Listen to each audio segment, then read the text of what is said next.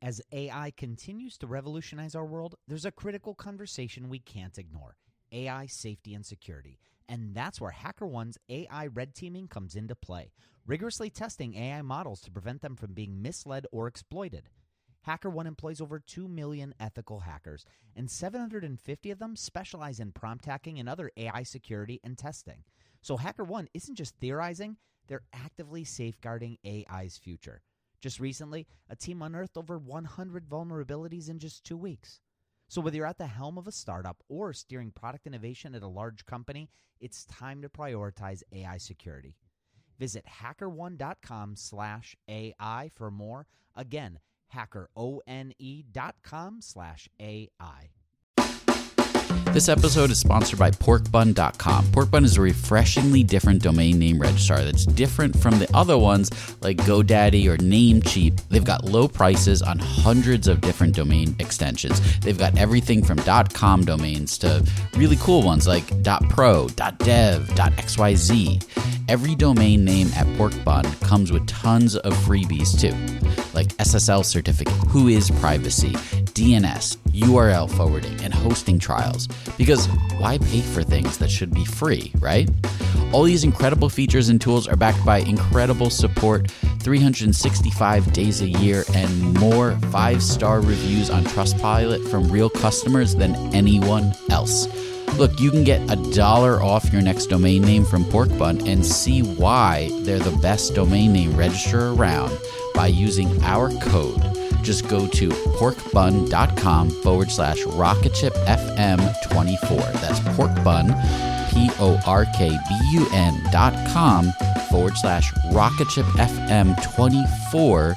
You'll save $1 on your next domain. This episode is brought to you by Gigantic. At Gigantic, you can level up your product skills through live, small group, cohort-based trainings. We're incredibly excited to welcome you to our next cohort of our product strategy training, kicking off in January of 2024. This course will take you through the frameworks that product leaders use at companies like eBay, DoorDash, Groupon, Rent the Runway in order to scale their teams. It's taught by Ben Foster, a friend of this podcast, who is the former chief product officer at Whoop. So come join us. Go to gigantic.is. That's gigantic.is. And save your seat for our January cohort. Your potential is gigantic, and we're here to help you reach it. Go to gigantic.is to reserve your seat today. Welcome back to RocketShip.fm. We are well underway in our season on workplace confessionals, and we're plugging right along with 2 more confessionals today. That's right. You, the listener, are at the heart of these confessions. A while back, we asked product people, what are your confessions? What are stories that you wouldn't dare share with anyone else in the product world, but might be willing to share with us anonymously? And you definitely answered. We've been getting all sorts of confessions sent to us, from those struggling with real issues where some advice would be helpful to just straight up confessions, things that maybe you just wanted to get off your chest. And I'm glad that you've been getting them off your chest. Yeah, there's no right or wrong confession here. We love them all. And we'll keep highlighting some of the best ones with voice actors that we've actually hired to portray them. So just so you know, the secret stays safe with us. If you have a confession of your own to share, you can send it our way. Just email team@rocketship.fm. Yeah, and today we have 2 more good ones, and both of these are actually more career-related confessions, I'd say. The career issues are certainly always of interest, so this should be good. I agree. So let's roll that intro and get on with today's workplace confessionals here on RocketShip.fm. Welcome to RocketShip.fm. Rocketship FM is produced in partnership with Product Collective. We are your hosts, Michael Sacca. And I'm Mike Belcito. So once again, the confessionals are open. We have 2 to get into today. And again, they're both career related, it sounds like. Yes, and of course, we have a guest expert to sort of help us dissect these and dig in a bit. And it's actually somebody that I consider to be a friend at this point. Yeah? Who's that? So today's guest expert is Dan Olson. Dan is a product coach and consultant. You might know him as the author of the Lean Product Playbook, which I consider to be sort of one of the seminal books for product people, in my opinion anyway. It's one of the only books that I ask my students in the undergraduate product management class that I teach at Case Western Reserve University to read through every fall when I teach that class. Ah, yes. Dan's great. He's been a product leader in the past, leading teams at places like Intuit, even Friendster. Yeah, and I'm actually old enough to remember Friendster. I don't really want to admit that, but I guess I just did. I mean, hey, right?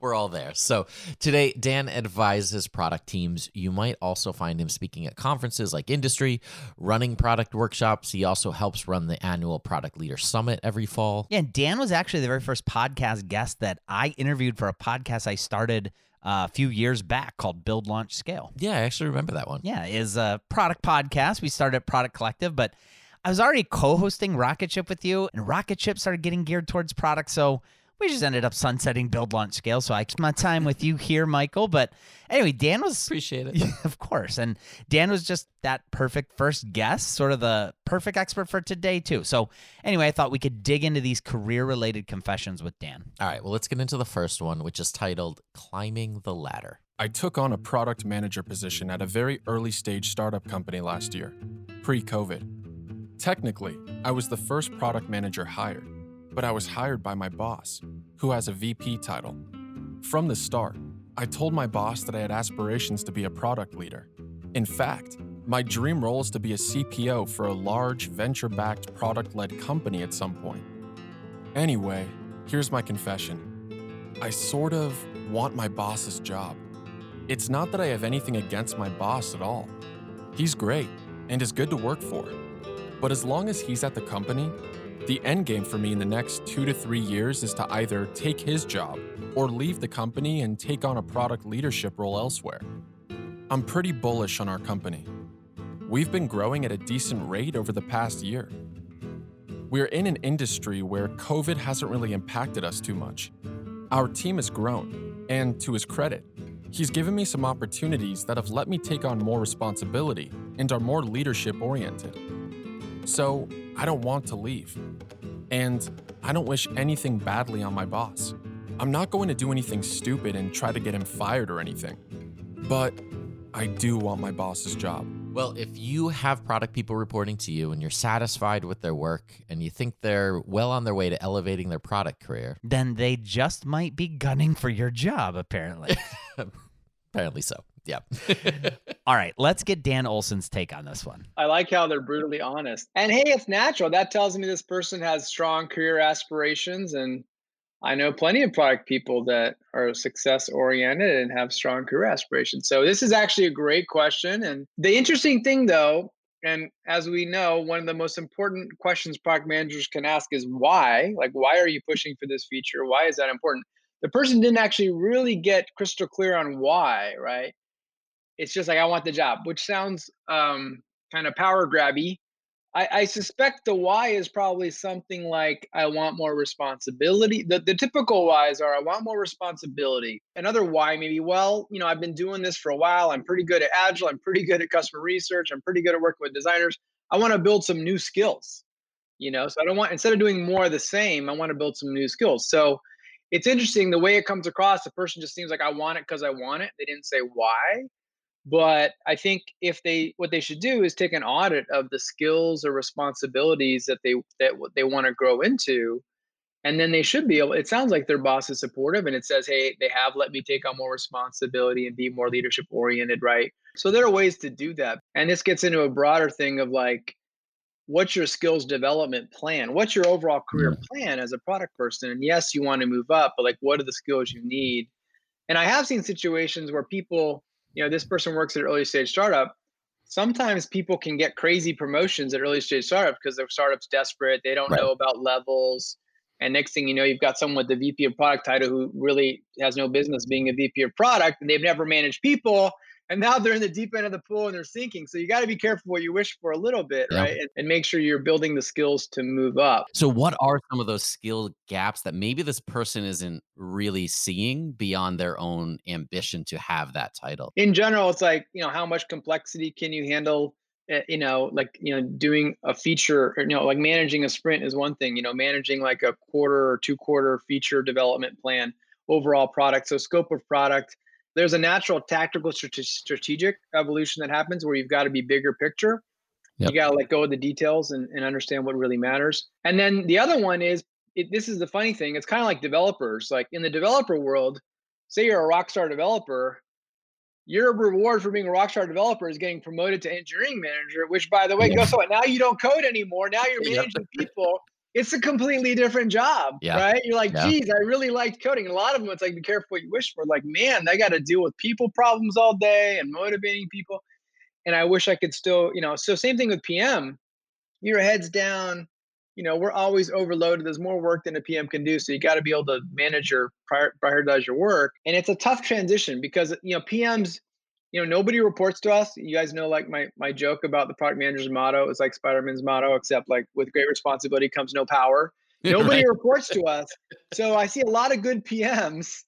They learn, hey, if you want it done right, do it yourself. They just learn that they're very self-sufficient because no one is supporting them. And so then all of a sudden you're a manager, and letting go of that control and delegating through others, that can be a big adjustment. The other thing, a lot more pressure. And I think that's people often like, they want all the success that comes with it if they're doing well. But there's a lot of pressure that comes from being the VP and being the defender of all product decisions to the executive branch. I totally agree. And it's funny because no one else reports to you. So engineering doesn't report to you. If they slip a date, I've had clients where like the CEO is like chewing out the head of product for missing a date. And the head of product's like, we didn't do anything wrong. Like we hit all our deadlines, but like the person does, it's like, so, again, you get the accountability without the power. I've seen this happen. And look, again, to be sympathetic, you're a star performer, or you think you're a star performer. Let's just assume you are. And like, you want to know there's plenty of runway to grow and there's no obstacles in your path. And look, early in my PM career, I can totally relate to that, right? And I was fortunate. I had the opposite happen where my GM, we had 2 layers of PM management above me leave at Intuit. And and I moved up 1, and instead of backfilling the one above me, he's like, you know what? I think you have a lot of potential, Dan, so I'm not going to backfill that. So he did me a favor. And I totally, and there have been other situations I've been in where it's like, I didn't take a job because I'm like, the person I would report to, I don't feel like there's a big enough gap in skills. I'm not going to learn from them, Right. If I met someone and they were amazing and I felt like I could learn from them, I would take that job. But I met them, I'm like, there's not a big enough thing there. So I totally relate to what they're saying. I think they need to do a little soul searching. Like you said, Mike, what is it? It's not the job. You want the title? You want the pay? You want the responsibility? You want the skills? Like, what is it you're solving for? And for me, the best answer is always skills and responsibility. That's what you should be solving for. If you are mindful about your skill development and increasing your responsibility over time, good things will happen. And, people will realize that and give you more responsibility over time. And look, at the end of the day, it sounds like this leader's wanting to work with you. I've seen plenty of up-and-comer star people have their leaders do what my leader did and like recognize it and creatively create ways to be like, okay, why don't you lead the next road mapping session? You'll do the first draft and I'll review it, Okay, why don't you lead the offsite, or you lead this section of the offsite, There are ways to have like a deputy, a strong second, leader where it's clear that you can carve out a part of the responsibilities for them. But look, at the end of the day, if for some reason you find yourself in that situation and your leader is not supportive, then you may have to go to another company to find the right fit with the levels of skill and responsibility that you're looking for. We'll be right back after a quick word from our sponsors.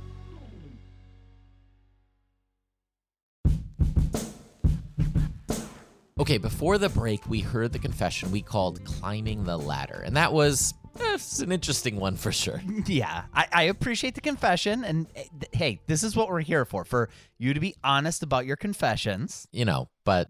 well, I don't think you had to be gunning for your boss's job in order to elevate your product career. But again, hey, I'm not judging. I just appreciate the confession. Yeah. All right. Well, let's go for confession number 2 today. And that confession, I think we're going to see a little more humility in this one. This confession is called, I suck at hiring people. All right, let's hear it. Here's a confession for you that I bet other managers aren't willing to admit. But hey, you all said that this was going to be anonymous, so screw it. I suck at hiring people. Like, seriously, I haven't made one great hire. In fairness, I'm a new manager. I've only hired 2 people at my company so far. But in both cases, they were big swings and misses. The one role I hired for was an associate product manager role. I thought I asked the right kinds of interview questions, the references checked out. The other people that interviewed them from my team were 50-50 on the person, but I made the final call and decided to bring the person on board. They were bad. They didn't take much initiative. It turned out that their grasp of the technologies we were using was vastly overstated. After 30 days, it was clear that we had to let the person go. The second role I hired for, to replace that person, it ended up being an HR nightmare. On the day that she was supposed to start, I got a cryptic text from her that she would be late. She ended up never arriving and never answered any of my follow-up texts or phone calls. She just ghosted us.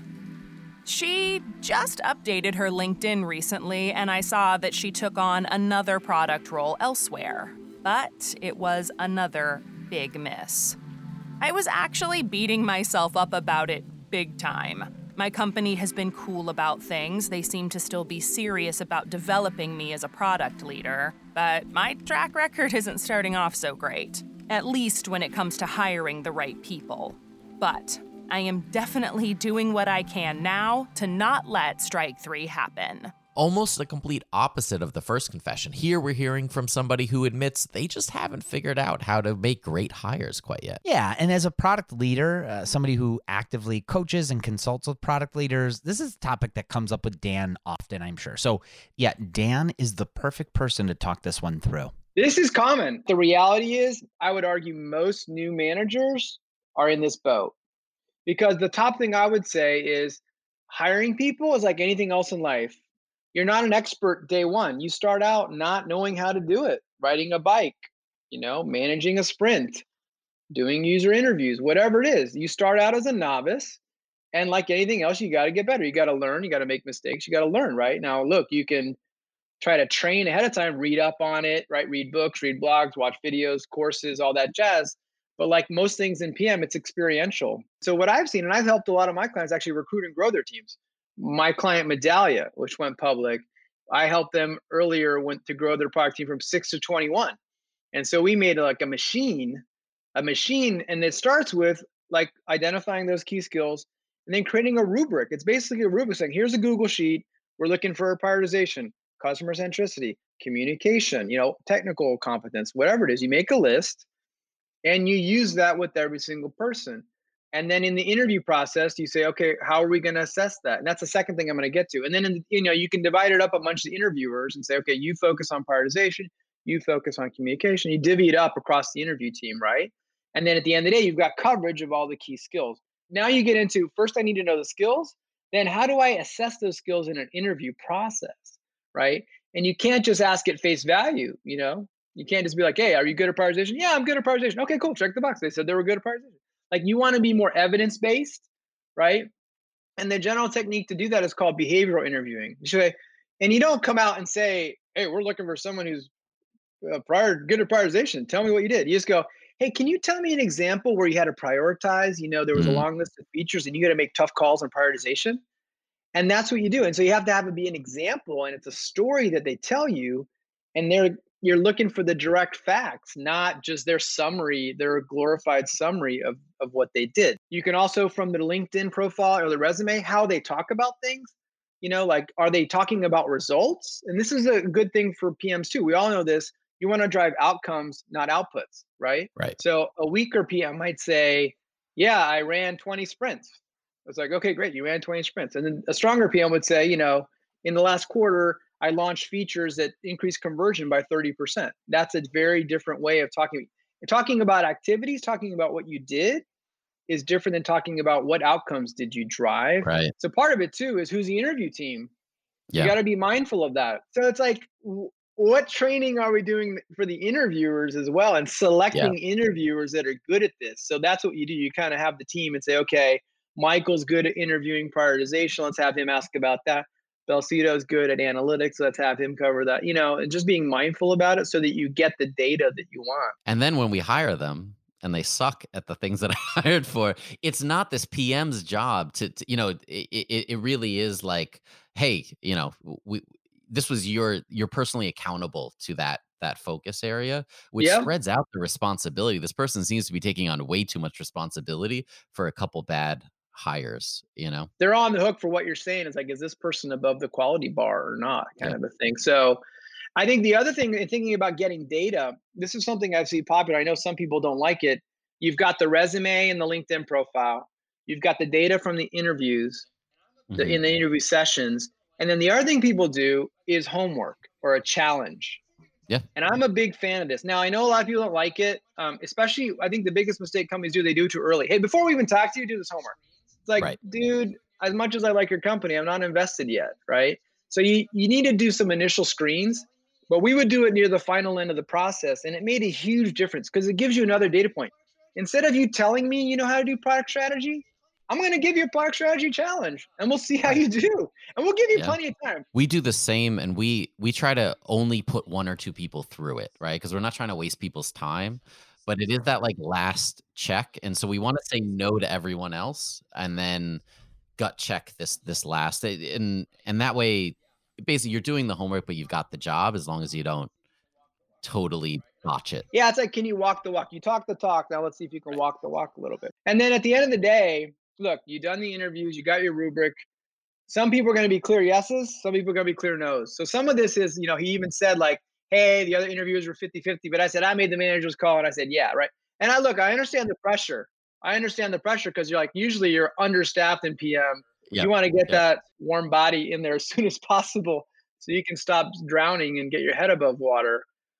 And so the clear yeses and clear no's are obvious, but you do have these borderline calls. Like, what do you do and where do you draw the line? And what do you do if you have these doubts about it? You kind of think they might be good. And I would just say in general, and this is tough, it's an intuition you got to build over time. But if you're in doubt, you got to listen to that little voice and just trust your gut. And even though it's painful to go back to the drawing board, the cost of a bad hire, it can be very high. And that leads to one of the most common mistakes people make, especially new managers, is they don't get rid of people they know are bad fast enough. Everybody, whenever they fire someone, they said, I should have done that so much earlier. I knew, but I wanted to give them a chance. And they're like, you got to give people feedback and give them a chance. And human nature is to be nice. But like, if you do for some reason realize you've made a bad hiring decision, give them the feedback, work with HR, give them a chance to turn around. But if they don't, then just like, call it a spade and move on. And, the one way you get better is learning from mistakes. Unfortunately, hiring mistakes are some of the costliest mistakes, but you got to be willing to do. And I like what you said too. I thought where you're going is we do a retro, like say somebody didn't work out. Let's get the interview team back together. Let's pull up the rubric and say, what did we miss? Like what happened? It's like a retrospective. It's like an agile retrospective. Like, gosh, we all thought this was going to work out. Like, what went wrong? And that's how you kind of get better over time. Well, on the positive, this person, they've only made 2 hires, and barely anybody's amazing at their first 2 hires. And you're giving some really good advice in terms of getting a rubric, getting the rest of the team on the same page. So I would like to think they're not going to get that 3rd strike right away. So I think this is all good stuff. Yeah, I hope to hear from this person. If you listen to this and you do make a hire, by all means, submit we're rooting for you for number 3 to be a home run here. Hopefully we'll hear from them. We will be right back after a word from our sponsors.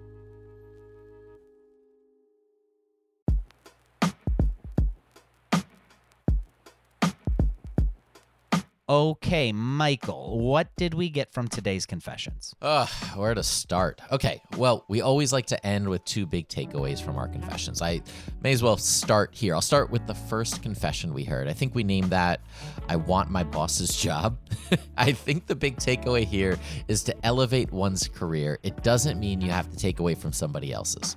In this case, I understand that the person making the confession saw his boss at the top of the product org chart, and they wanted to be at the top of the org chart. But you can keep elevating your career as a product leader regardless of your role. You don't have to take somebody else's role to be recognized as a leader. Be proactive about taking others' responsibilities. Be inventive about new projects that can help your company. Doing things like this, they'll get you noticed. And hey, just like you probably don't plan to stay at your company forever, neither does your boss.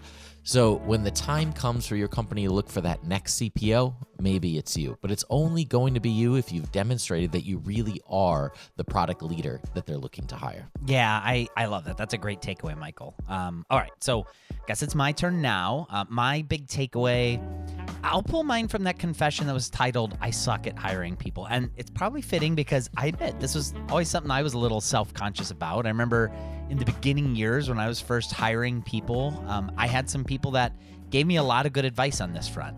I'll give a shout out to Robert Hada, a friend of mine who now is the talent partner at Drive Capital. But I used to work with Robert, and Robert sort of coached me through those first couple hires that I made. And because of the advice I got from him and others in the process, my big takeaway here is going to be that, like most things, the people who are best at hiring are often people who've done it a lot. So go out and find those people who are experienced at hiring great talent and learn from them. We're learning from Dan Olson right here in this episode, but think about the times in your career where maybe you noticed that a really great hire was made. Go find the person that made that hire and dig in on it with them. Ask people who have seemed to have made hiring top talent a part of their own thing and learn how they did it. Hiring, especially when you're at an early stage company, it is really an important thing. So do what you can to increase the odds that you make a great hire, but also know that you're human and you're only going to get better as you reflect on your experiences and make an effort to actually learn from them. Oh, that's a good one. That's a great one. That's a great place to end right here. I think so too. So we'll go ahead and do that. Thank you everybody for joining us. And once again, next week, 2 more confessions to dive into here on rocketship.fm. Thank you so much for listening to rocketship.fm. It is your support that keeps the show going. If you can, take a second and leave us a review wherever you listen to podcasts. It helps out the show so much. We're also part of the Podglomerate Network, and if you'd like to listen to more great shows from the Podglomerate, go to thepodglomerate.com to see the full show listings. Rocketship.fm is produced in partnership with Product Collective, a community for product people. Go to productcollective.com and get access to our weekly newsletter, live video interviews, Slack community, product job board, and a whole lot more. Again, just go to productcollective.com.